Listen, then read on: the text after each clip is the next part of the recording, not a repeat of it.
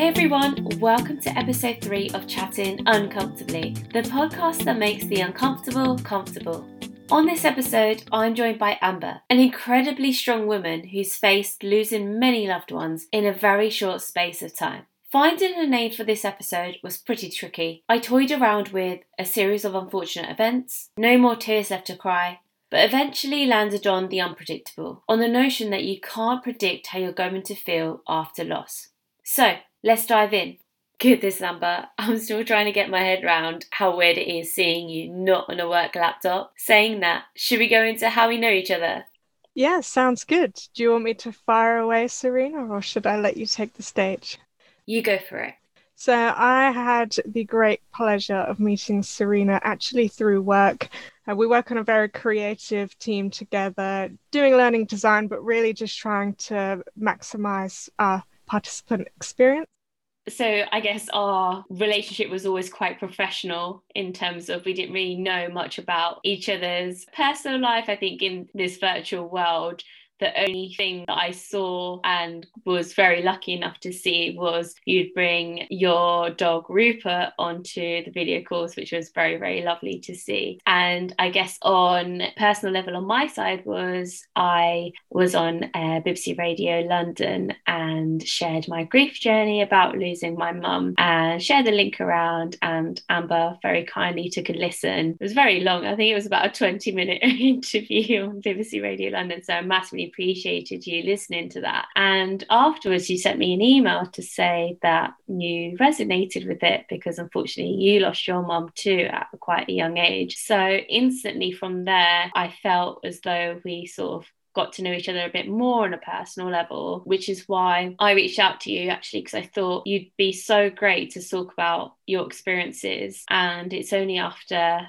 asking more questions and you opening up that your story just absolutely blew me away, and just something that I really wanted to know more about, and I think hopefully listeners listening to this would want to know more about as well. So that's how we met, and this episode is around predicting the unpredictable, which is a bit of a wordy one, but what that essentially is with Amber's story, and we'll hear more about this on this episode, is when you go through grief, sometimes you feel as though you'll almost always be able to predict how you're going to feel, how you should act, or how others think and perceive you to feel.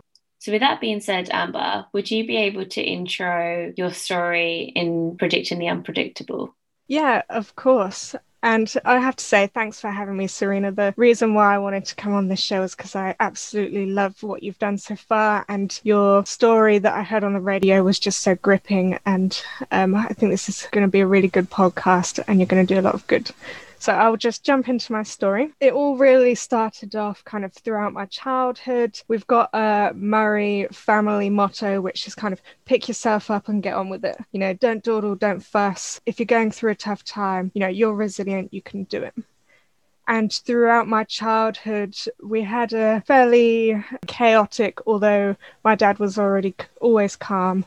We lost a lot of very close family members in a very short space of time, including my mum, aunties, uncles, nan. And at the time, I don't really remember strongly grieving at the time. I never broke down. I don't remember crying. Really, it's quite shocking and disturbing when you say it out loud, but at no point did I kind of break as such.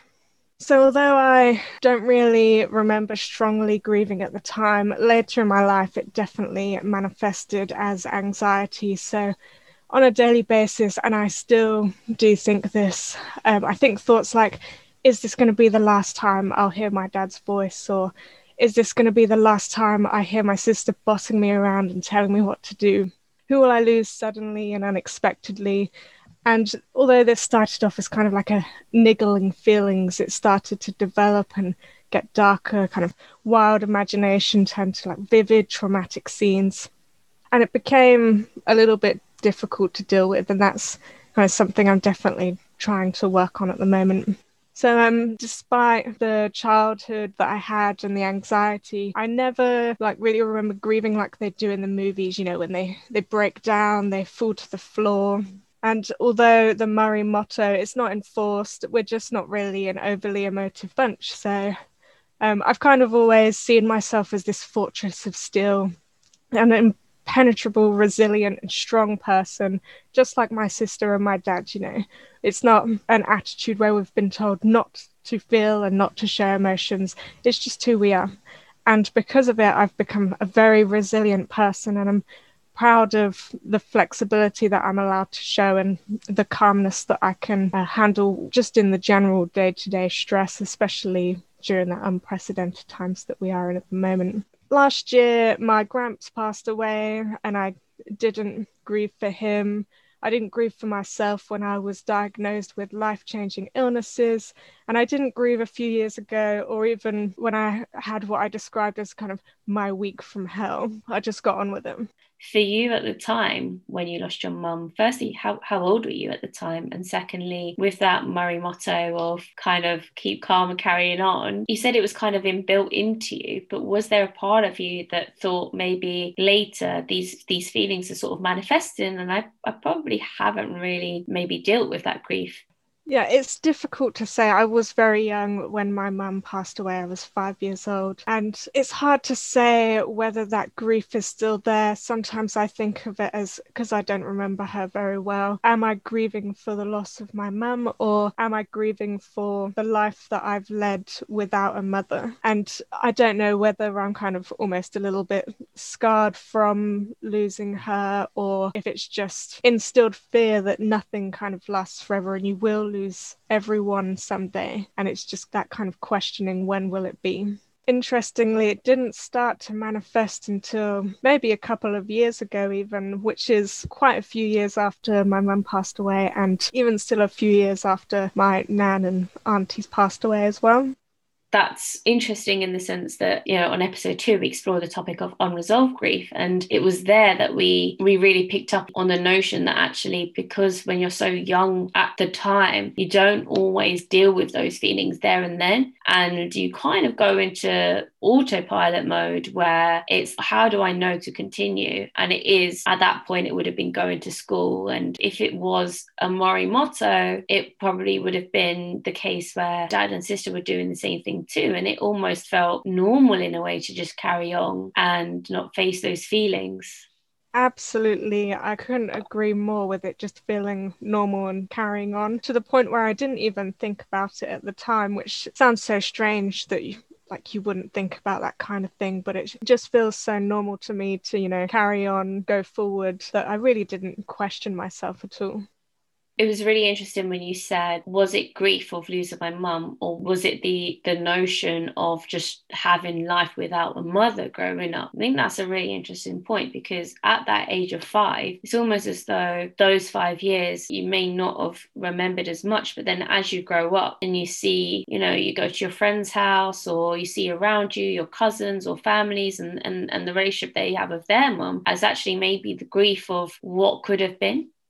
Yeah, exactly. And when you see like Mother's Day cards all over the place, and I might not remember my mum, but there is a pang of sadness and a pang of grief there, of almost what memories have I missed out on, as opposed to who do I now miss. Yeah, absolutely. And I can really resonate with that a lot, because I hate going into, you know, supermarkets around the time of, you can't avoid it. It's just so in your face sometimes. And it's really difficult, because I think with these days with social media, it's so much more in your face, in the sense that people will post happy birthday mum or happy Mother's Day. And I refrain from going on social media on Mother's Day, but then I'm not going to know, oh, it's so-and-so's mum's birthday, so I can't go on social media today, because I'm going to see that they're posting that they absolutely love them. You know, it's just always there, and it's a constant, and it's kind of a feeling that you can't escape almost. Even on Facebook, people will share you, when you get older, you realize your mum is your best friend in your life, and I'm just like, great, well, she's not here anymore, so does that mean I'm never going to have a best friend? And I'll immediately click the 3 buttons that click don't want to see this post, and it's like, I've already seen it, but it's like, I'm scared that I'm going to see it again and again. So yeah, I completely resonate to that, and it's that fear of almost of, I'm not having those memories that others have, and maybe like a bit of comparison syndrome.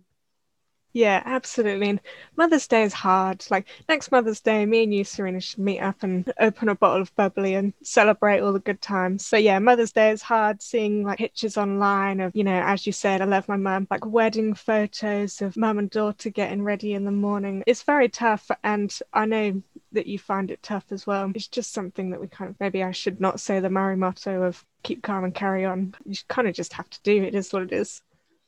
Yeah, and it's interesting because people deal with the grief in many different ways, and that really is the purpose of this podcast, is to share stories of different ways that people deal with their grief. And I think at the time, maybe at 22 when I lost my mum, there was a lot of, oh my goodness, like I need to face those feelings because suddenly I was in this house that we both lived in and I couldn't escape it. Like I had to deal with it. But I can't imagine losing a mum at 5, really, because it's almost as though you're young in the sense that you don't know how to, almost, but then you're still you're not like a baby in the sense that you're 1 or 2, like you still have those memories almost.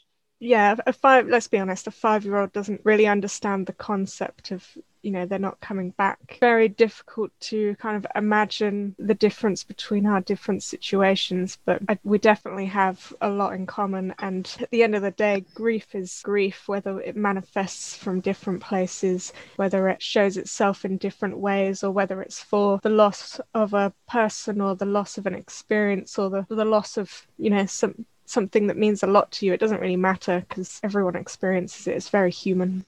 Absolutely. And I really like that you said it doesn't have to be the loss of a person necessarily, it's the loss of the experience. And that I've never thought about, but that is so powerful because as you're talking about losing your mum at 5, it's that feeling of what is that experience going to look like? Like what would the Mother's Days have been, or what would those photos when you see the mum and the daughters getting married, I definitely feel it to this day too. But yeah, I really like that point. I think it's such a good awareness point that it's not just losing the person, it is losing those experiences that you'll have in life, those milestones almost. Yeah, for sure. A difficult thing for anyone to go through. Absolutely. So, as you went later on in life, you mentioned losing aunts and uncles, and it almost felt like a series of unfortunate events. Yeah, I read that series of book as a kid and really weirdly resonated with it. But until you've said it, I've not really linked it to my own life. Definitely at the time still felt very much like just by nature, it was a very sad time, but continue, power through, get on with it, that kind of thing.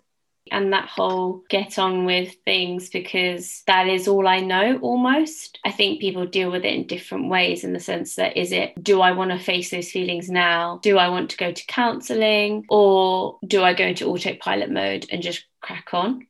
Yeah, and it's really hard to dig down deep and decide which one you are. Sometimes I question myself as to, is it a grief mechanism, a coping mechanism to just carry on? Or maybe I didn't, I wasn't as close to them as I would be someone else. Would it feel differently if it was someone that I was much closer to?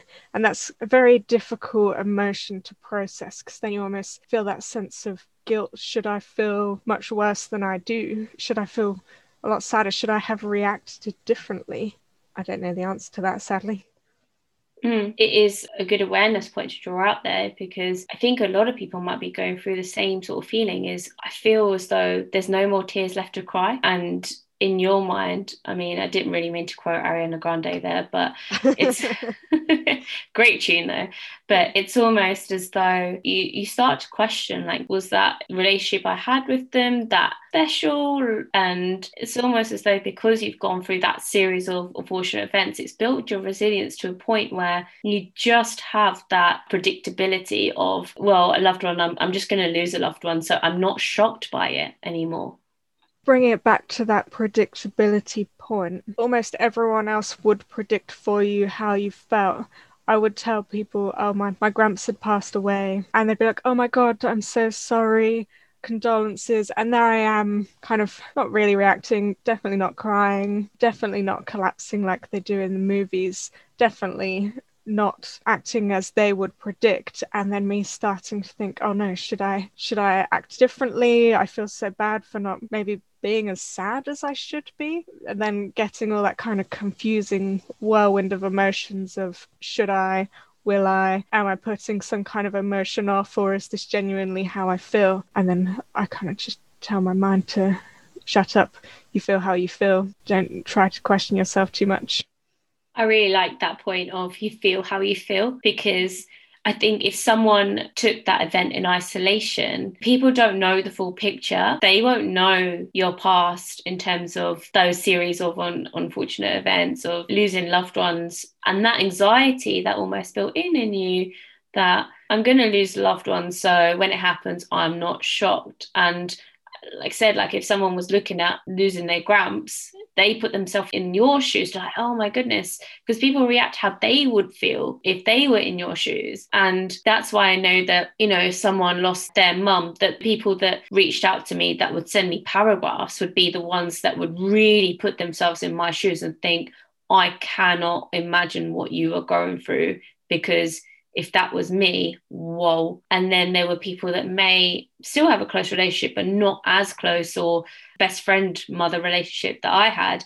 Basically, what I'm trying to say there is that people would put themselves in your shoes when you experience loss, and probably why when you got those reactions of many condolences to when you lost your gramps, it's because people would think, oh, if I lost my gramps, this is how I would feel. But they would never know like your history of loss and your anxiety around loss, that for you, it was just Morimoto, get on with it. Crying, what's crying? I've got no more tears left to cry.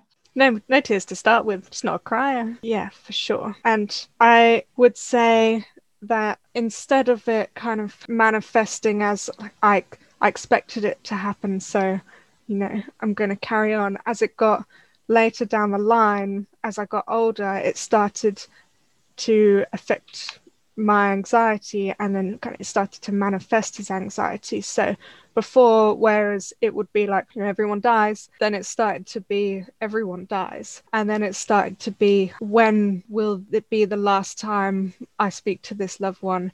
Then getting some really vivid imaginations and some really dark stuff going on inside my head that was needlessly there. It didn't need to be there. So it manifested itself in such a strange, but I guess predictable way, as you would expect from someone who's lost so many people in their lives.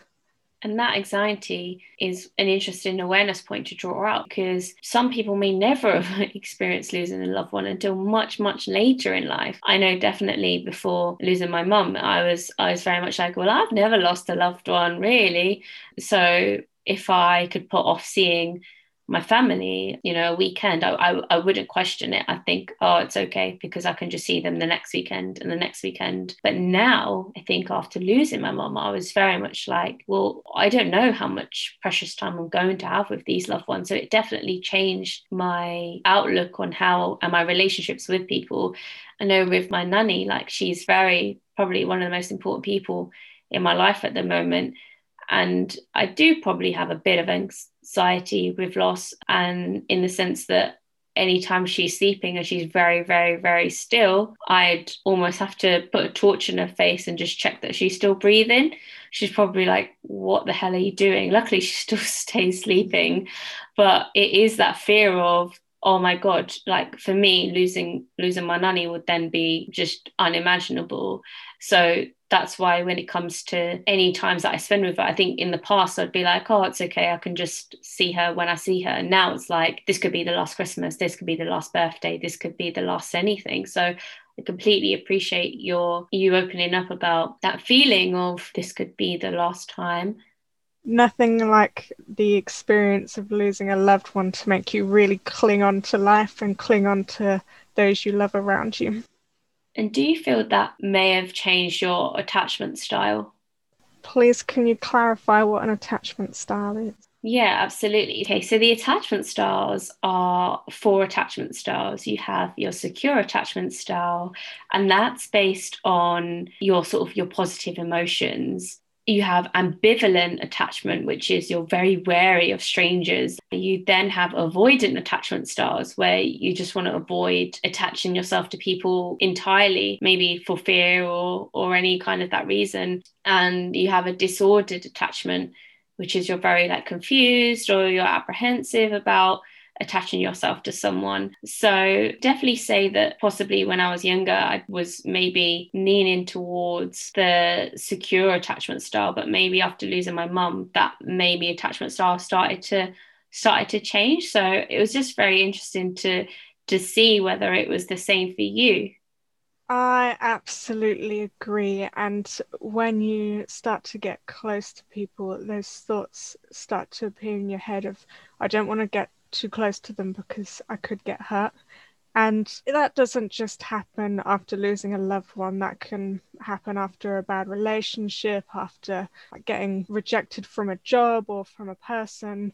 Any sort of loss, it really does make you question how much of a distance should I stand from people to protect myself. And it is a form of protecting yourself emotionally, and it is a coping mechanism. But I think the question is that a healthy coping mechanism or not? Absolutely. And I remember seeing like these quadrants that said you either have like a low emotional avoidance or a high emotional avoidance. You either have low anxiety or a high anxiety. And one of the quadrants, if you have quite a high emotional avoidance and high anxiety, the attachment style there is fearful, because you're almost fearful that if I get too attached to this person, are they just going to disappoint me? More deeper, am I going to lose them? Which is more of a scarier thought. Just building on what you were speaking about in terms of, if I have a loved one in my life, is it only a matter of time that I lose them too? Because that's the series of unfortunate events that life has shown me. Yes, it's almost silly to not think about it, but then when you say it out loud, Serena, it just makes so much sense, doesn't it? And it's something that a lot of people go through. Yeah, absolutely. I can definitely resonate to that fearful part too. And I think that's really interesting that you drew that out, actually, because there will definitely be others going through loss that would feel the same thing. I don't want to get too close to this person because I fear that they're going to pass, especially, for example, widows and widowers. If they found love, they're almost scared then to find love again, because they're like, well, the love of my life has been lost. So I don't want to fall in love again. I don't know if you watch First Dates, but that was my absolute favorite program, guilty pleasure. And I'd almost always you'd see those widows and widowers come on and they said, oh, when was the last time you had a date? And they're like, not for 15 years. I'm like, oh my goodness. But you could definitely see it, because it's like, if I lose a loved one, I don't want to put myself in that situation again. Absolutely, I couldn't agree more. Why would you? Why would you put yourself through the pain that you went through before? Mm-hmm. So we talked about the anxious feeling of loss and how that sort of manifested. I think you mentioned that sometimes when you see your dad, you're thinking, is this the last time I'm going to hear his voice, or the last time I'm going to see him? And the same with your sister sort of nagging you. But how much does that affect you on a daily basis? I would say that it impacts me quite a lot, but not to the point where I can't function. I would say that I'm a functioning anxiety person, which sounds a bit odd, but it is what it is. So we spoke about Rupert before. It's funny you talked about your nan kind of having to give her a poke, shine a light on her. I used to do the exact same thing. So he would look so still, and I would kind of panic a little bit and like have to poke him and wake him up, much to his distaste. And he was always annoyed at me whenever I did that, ruining his nap. But that was one of my greatest fears, losing him and losing those people that are closest to me. Did you feel that when you had Rupert, that he was almost like a really great coping mechanism for you at the time? He was deemed Chief Morale Officer for both me and my partner. It's currently December 2020. Whenever you're listening to this, people at home, you probably heard about the events that happened throughout 2020. It was a fairly traumatic year for a lot of people, but whenever I was having like a stressful time or whenever I was really sad, I could just look behind me, because he always sat behind me, and there he was, sleeping away, and it would make me feel so much better.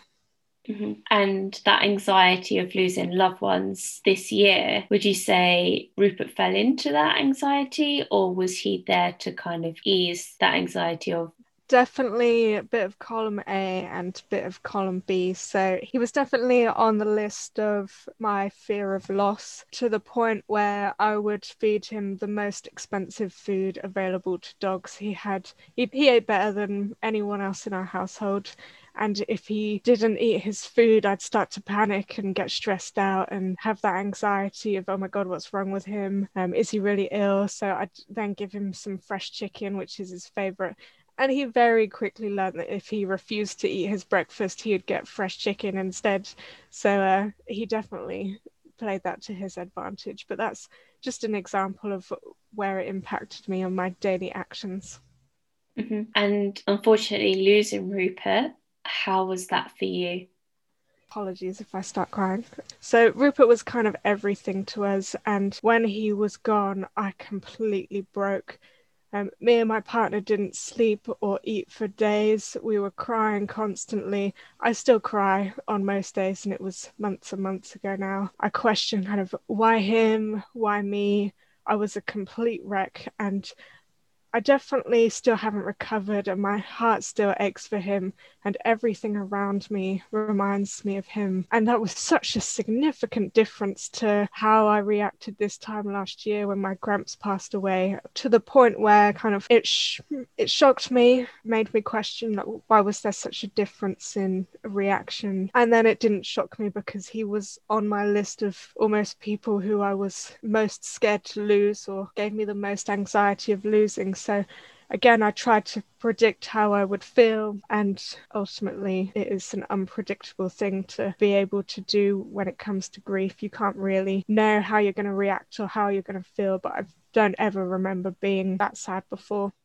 Mm-hmm. And that predicting how you feel, was that sort of built on past experiences of, oh, well, I felt this way before, so like that's exactly how I'm going to feel this time. So, when you lost your gramps and there were no tears there, was that almost as though losing Rupert would be similar to that? But then at the same time, was it actually, I can't predict how I'm going to feel if I lose Rupert, because it was just so unimaginable to think about, that it just didn't want that thought. It's a strange way to think about it, but because of the anxiety where I was kind of manifesting these horrible scenarios, I'd already very thoroughly thought about him passing away in various different ways. And I didn't even kind of have any expectations of how I would feel, but the loss was just unimaginable. And suddenly I could see why in movies people kind of fall to the floor and they break down and their demeanor and their character completely changes. I felt like I changed that day. Mm-hmm. Guess up until that point, when you saw movies or people grieving, and there's like this howling cry that you see, and people, like you said, falling to the floor and the tissues and everything everywhere, that for you was an alien sort of emotion, would you say, up until losing Rupert? That is a great way to describe it. It was definitely an alien emotion. So although I could imagine how it felt, I'd never actually been in that situation before. And was it a case that because Rupert was someone that you'd see day in, day out, and that living situation, and I guess in especially because like we mentioned, this is 2020, he was that crutch in a difficult time. Absolutely. And I think I'm going to maybe say something very controversial and annoy a few people, but I always said I see how some people like treat their children, and I definitely felt like I loved him like a child. I know some people will not be able to empathize with that if you're not a dog lover, but those fellow dog lovers will understand. He was definitely my fur baby. Absolutely, and I don't think that's going to cause any controversy at all, because when you have a love for someone or a pet, it's never going to be a comparison of, I this is a pet, so I should love it differently to how I would love a human. Because ultimately, that feeling of love that you give to someone is between you and that someone. It's never anything of comparison of, society kind of tells us how maybe we should act with certain love for individuals. A love for a child is always going to be paramount compared to a love for maybe parents or siblings. Like, your love for a child is always going to be paramount, but it's very individual how we give and how we like to receive love. I mean, I probably known you like less than a year, but I knew your face beamed anytime Rupert came in the room. And I knew that anytime you mentioned him or anytime like we mentioned what we were doing on the weekend and stuff, like Rupert was front and foremost of that. Like he was very much in every single part of your life. And for others, they may not necessarily understand that. So I think when people go through loss, a lot of people that don't have pets will maybe not be able to resonate to what your relationship with Rupert was. But I think that is just a really good awareness point there, is just recognize and try to understand what that relationship meant to that person. It's an interesting point because I think you can sympathize with someone, you can empathize with someone, but you'll never truly know how they feel, which is a blessing and a curse, really. Yeah, people will never be able to fully, truly understand that huge pain and that huge loss. But I guess that awareness point would just be trying to understand that it may be a more special relationship than you know. So it's going to hit them more. You know, for example, I know that the days when you came back to work after Rupert unfortunately passed, it was like, okay, I will never know what Amber is going through, but I can somehow understand to some extent, never fully, but to some extent, that loss is going to be very, very difficult for her. Whereas for someone else going through loss, it could be a loss of a grandparent, and a grandparent that they've probably only seen once every few years, and that relationship wasn't as close. But I know if someone lost their grandma, for me, like that is a very, very, very special relationship to me. So I'll immediately put myself in their shoes and think, oh my goodness, like what are they going through? But actually, they might think, well, actually, I only saw my grandma a few times. I only really knew her, just about remembered her name. You know, and she only came into my life recently, so that relationship isn't as special. It's not as raw losing them as it would be losing a pet. So I guess that awareness point is just that people's relationships to loved ones are always going to be so different. People will put themselves in your shoes and look at their relationship with their loved ones if that was them, but it's never really going to be the same. And just to detach from that thought process, because it won't always be the same for everyone. Absolutely, and it won't always be the same for everyone. And it's funny you should say that. Between me, you, and your listeners, I'd kind of bargained a bit, and I thought, why Rupert? Why not my nan? She's old. Like, take her instead. I just want Rupert back. That's definitely a thought process I've gone through many times when losing my mum. Therefore, it was very much like, why did you have to take my mum? You know, she had so much more to give. What are you doing, God? Don't think that's an uncommon feeling, because when you go through grief, that's the anger stage where you're really, really angry and you're just like, oh, you hate anything and everything and you can't comprehend it. So that is a complete valid emotion. Yeah, I definitely remember thinking, this isn't fair. Yeah, absolutely. Those feelings of this isn't fair. Why did it have to be me? And they say that there's the cycle of grief and the different stages. But it sounds as though when you'd lost loved ones in the past, that cycle of grief maybe didn't always happen. You know, the losing your gramps, it wasn't that anger stage of why him? Yeah, I completely agree. I don't remember going through that cycle of grief at all. I had those days on Mother's Day where I felt sad and like I'd lost something or that it was a difficult day, but I just don't remember going through that cycle of grief. Yeah, and that cycle of grief is different for everyone. I mean, it's definitely one of the lessons I wanted to draw out, that your process was never going to be linear. We're on video right now, and I'm just drawing like my finger in the air as if listeners are going to be able to see this. But the process wasn't linear. It wasn't like a straight line that, after 1 month you're here and you're going up the ladder, and suddenly after 1 year you're completely fine, because unfortunately it's a lot more zigzaggy. That's not even a word, but it was a lot more up and down, I'll say, in terms of grief process. I remember coming back to work and I was stuck in and loved my projects and at work and was going out all the time and I felt fine, but that was actually an avoidance tactic. It was just a coping mechanism. And then a year later, that's when it hit me and I was like, oh my God, I miss her. I guess just an awareness point on that grief journey. It's never going to be linear. It's always going to be up and down. And just don't be afraid of that as well. It is a hard reality that people say, oh, it gets better over time. Yeah, to some extent, time is a healer. But if there are times when with yourself having Rupert in the house every day, there are going to be little triggers. You know, any time you walk past the supermarket and see fresh chicken, just triggers. Or I think you remember telling me the story about the veggie ham. Yeah.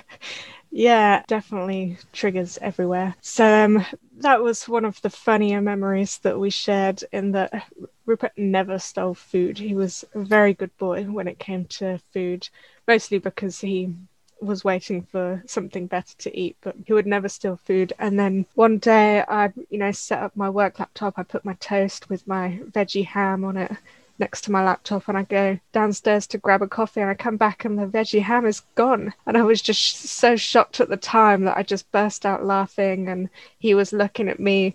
He didn't look guilty whatsoever. He looked very proud of himself at the time. We had a good laugh, and then I just ate the toast anyway, and that was just one of the funny little tidbits that we did. He sounds like such a diva dog. He was a proper little prince. Oh, bless. And was there anything that you did after he passed that did really help you to cope with that loss?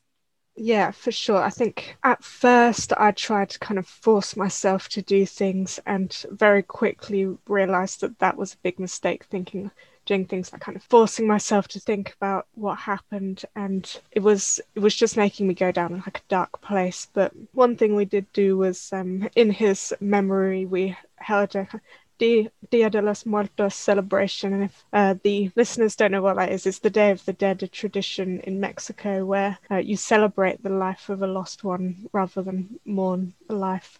So we laughed about all the times that he barked at squirrels and hedgehogs. We talked about how he was such a prince and he always got whatever he wanted at all times with no compromises.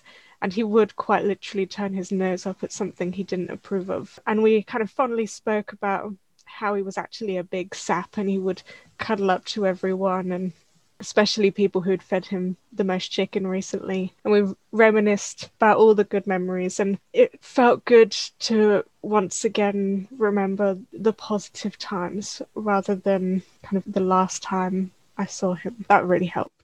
I love that. I'm not even going to think about trying to repronounce what you just said, because I'm going to absolutely butcher it. But also, as a side note, is Rupert is just so clever there. It was almost as though he was playing you and your partner off each other. Like, I'm going to show affection to Amber today because she fed me the most chicken. Absolutely. Like, he was very smart. He's a 50-kilogram Doberman, and anyone who's had a Doberman before will know how smart they are. But he was especially smart, and it did help him get whatever he wanted. Very, very clever dog indeed. And the celebrations, I absolutely love that idea. It's great that you did it, because I can massively vouch for how much it helped me too. So before my mum passed, she actually wrote out what she would like in her funeral, not in a morbid way. It was genuinely like if I'm going to go in my style.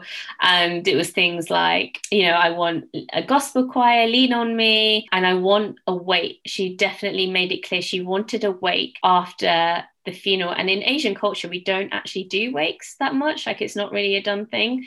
But she said, I want it in a celebration of lifestyle.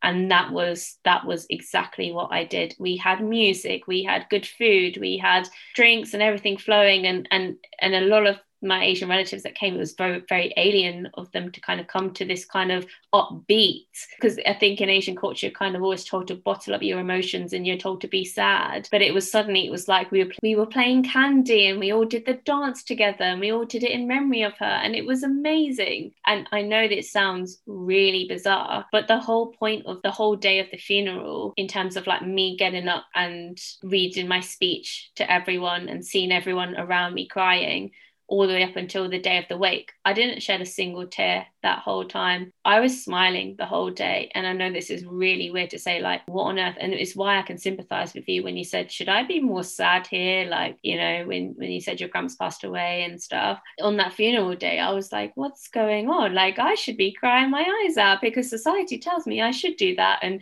in the movies, that's what happens. And I should fall to the floor and like hand on my head and faint and all that. But I didn't do any of that. And it was, I think, because there was just that internal peace, and I genuinely felt like my mum was with me at that point to kind of say, you've got this, you know. And I think that's a really interesting awareness point here on this episode too, is that you grieve in the way you want to grieve as well. And, you know, people could have looked at me on that funeral day and been like, her mum's gone, you know, there's people howling, crying, family, relatives, friends, everyone around me was crying their eyes out pretty much. And there I was smiling away. And that might be really bizarre to some people, but that's just the way that I coped with it. And I hope that you carry on this tradition, by the way, of celebrating the life of Rupert, whether it's an annual thing. I love it being an annual thing, by the way, so definitely vouch for that. We did a big celebrating the life of for my mum year on year. Well, we did it the first year and it's very expensive, so I couldn't afford to do it again and again. And it could honestly be the simplest thing. Now what we do is we just have a few loved ones, a few of our really good friends, and we just go out for a dinner and we all get a glass of Kir Royale, which she absolutely loved, and we just literally do a toast to Rita, that's it. And that is what we do. And it can be as simple as that, or as grand as, you know, a big old party for Rupert, whatever works for you in that grieving journey. And I think it's a beautiful thing to do, and it's a really good awareness point that don't feel you have to be like how they are in the movies and bawl your eyes out, because that just might not be you. Yeah, absolutely. And you can't predict what's going to be you until it happens. And when it happens, don't question yourself, don't judge yourself, just you do you. I love that. I absolutely love that. You do you. Do not question. I'm not like how it is in the movies or anything like that. Don't push yourself. Honestly, I think there's been some really, really great points here that we've drawn out. The fact that, you know, you never really know how you're going to feel until you're at that point. Are there any lessons learned or things you wish you knew? Yeah, definitely. You know, you can run through the scenarios in your head over and over again. But as we said, you can never really predict how you're going to feel or react. So don't feel guilt for how you feel or react. And advice to others, I would say don't push yourself to do anything you're not ready for. But if you can, do try and celebrate someone's life. That really helped me. I know it helped you, Serena.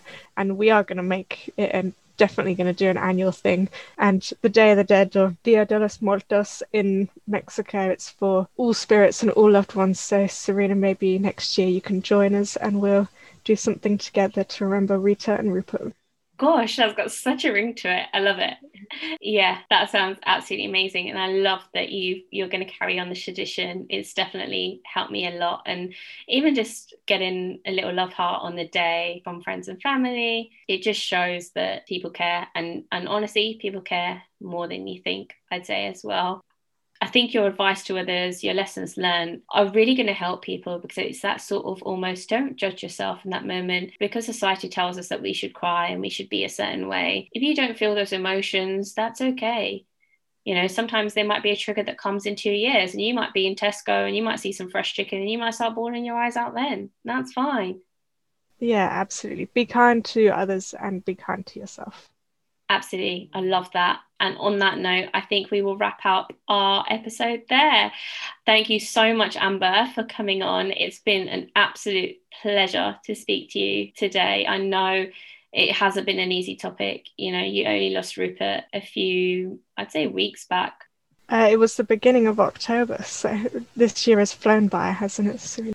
It has flown by. I remember receiving that email like it was last week. So I genuinely appreciate you being so open and honest. And I think we've spoken offline about how there may be quite a few tears on this episode. And I just thought that's absolutely natural, because, you know, it's so raw, it's so soon. And that's what makes me appreciate you coming on so much more, because it couldn't have been easy. And I massively appreciate you being so open and honest on this episode. No, it's my pleasure. And I think hearing your story really helped me. So maybe someone somewhere will get something out of this. And if I can give to them what you gave to me, then I'll be very happy. That's very kind. Thank you so much again, Amber. Thanks, Serena. This episode was called The Unpredictable because, as Amber's story highlights, you really won't know how you're going to feel at a time of loss. You may cry, Or you may not cry at all. You may grieve for days or years. Forget how society portrays how you should feel and focus on what's right for you. It's your journey after all. Thank you for taking time to listen. Please hit the follow button so you don't miss upcoming episodes. And don't forget to check out the Insta page at chatting_uncomfortably. Thanks. Bye.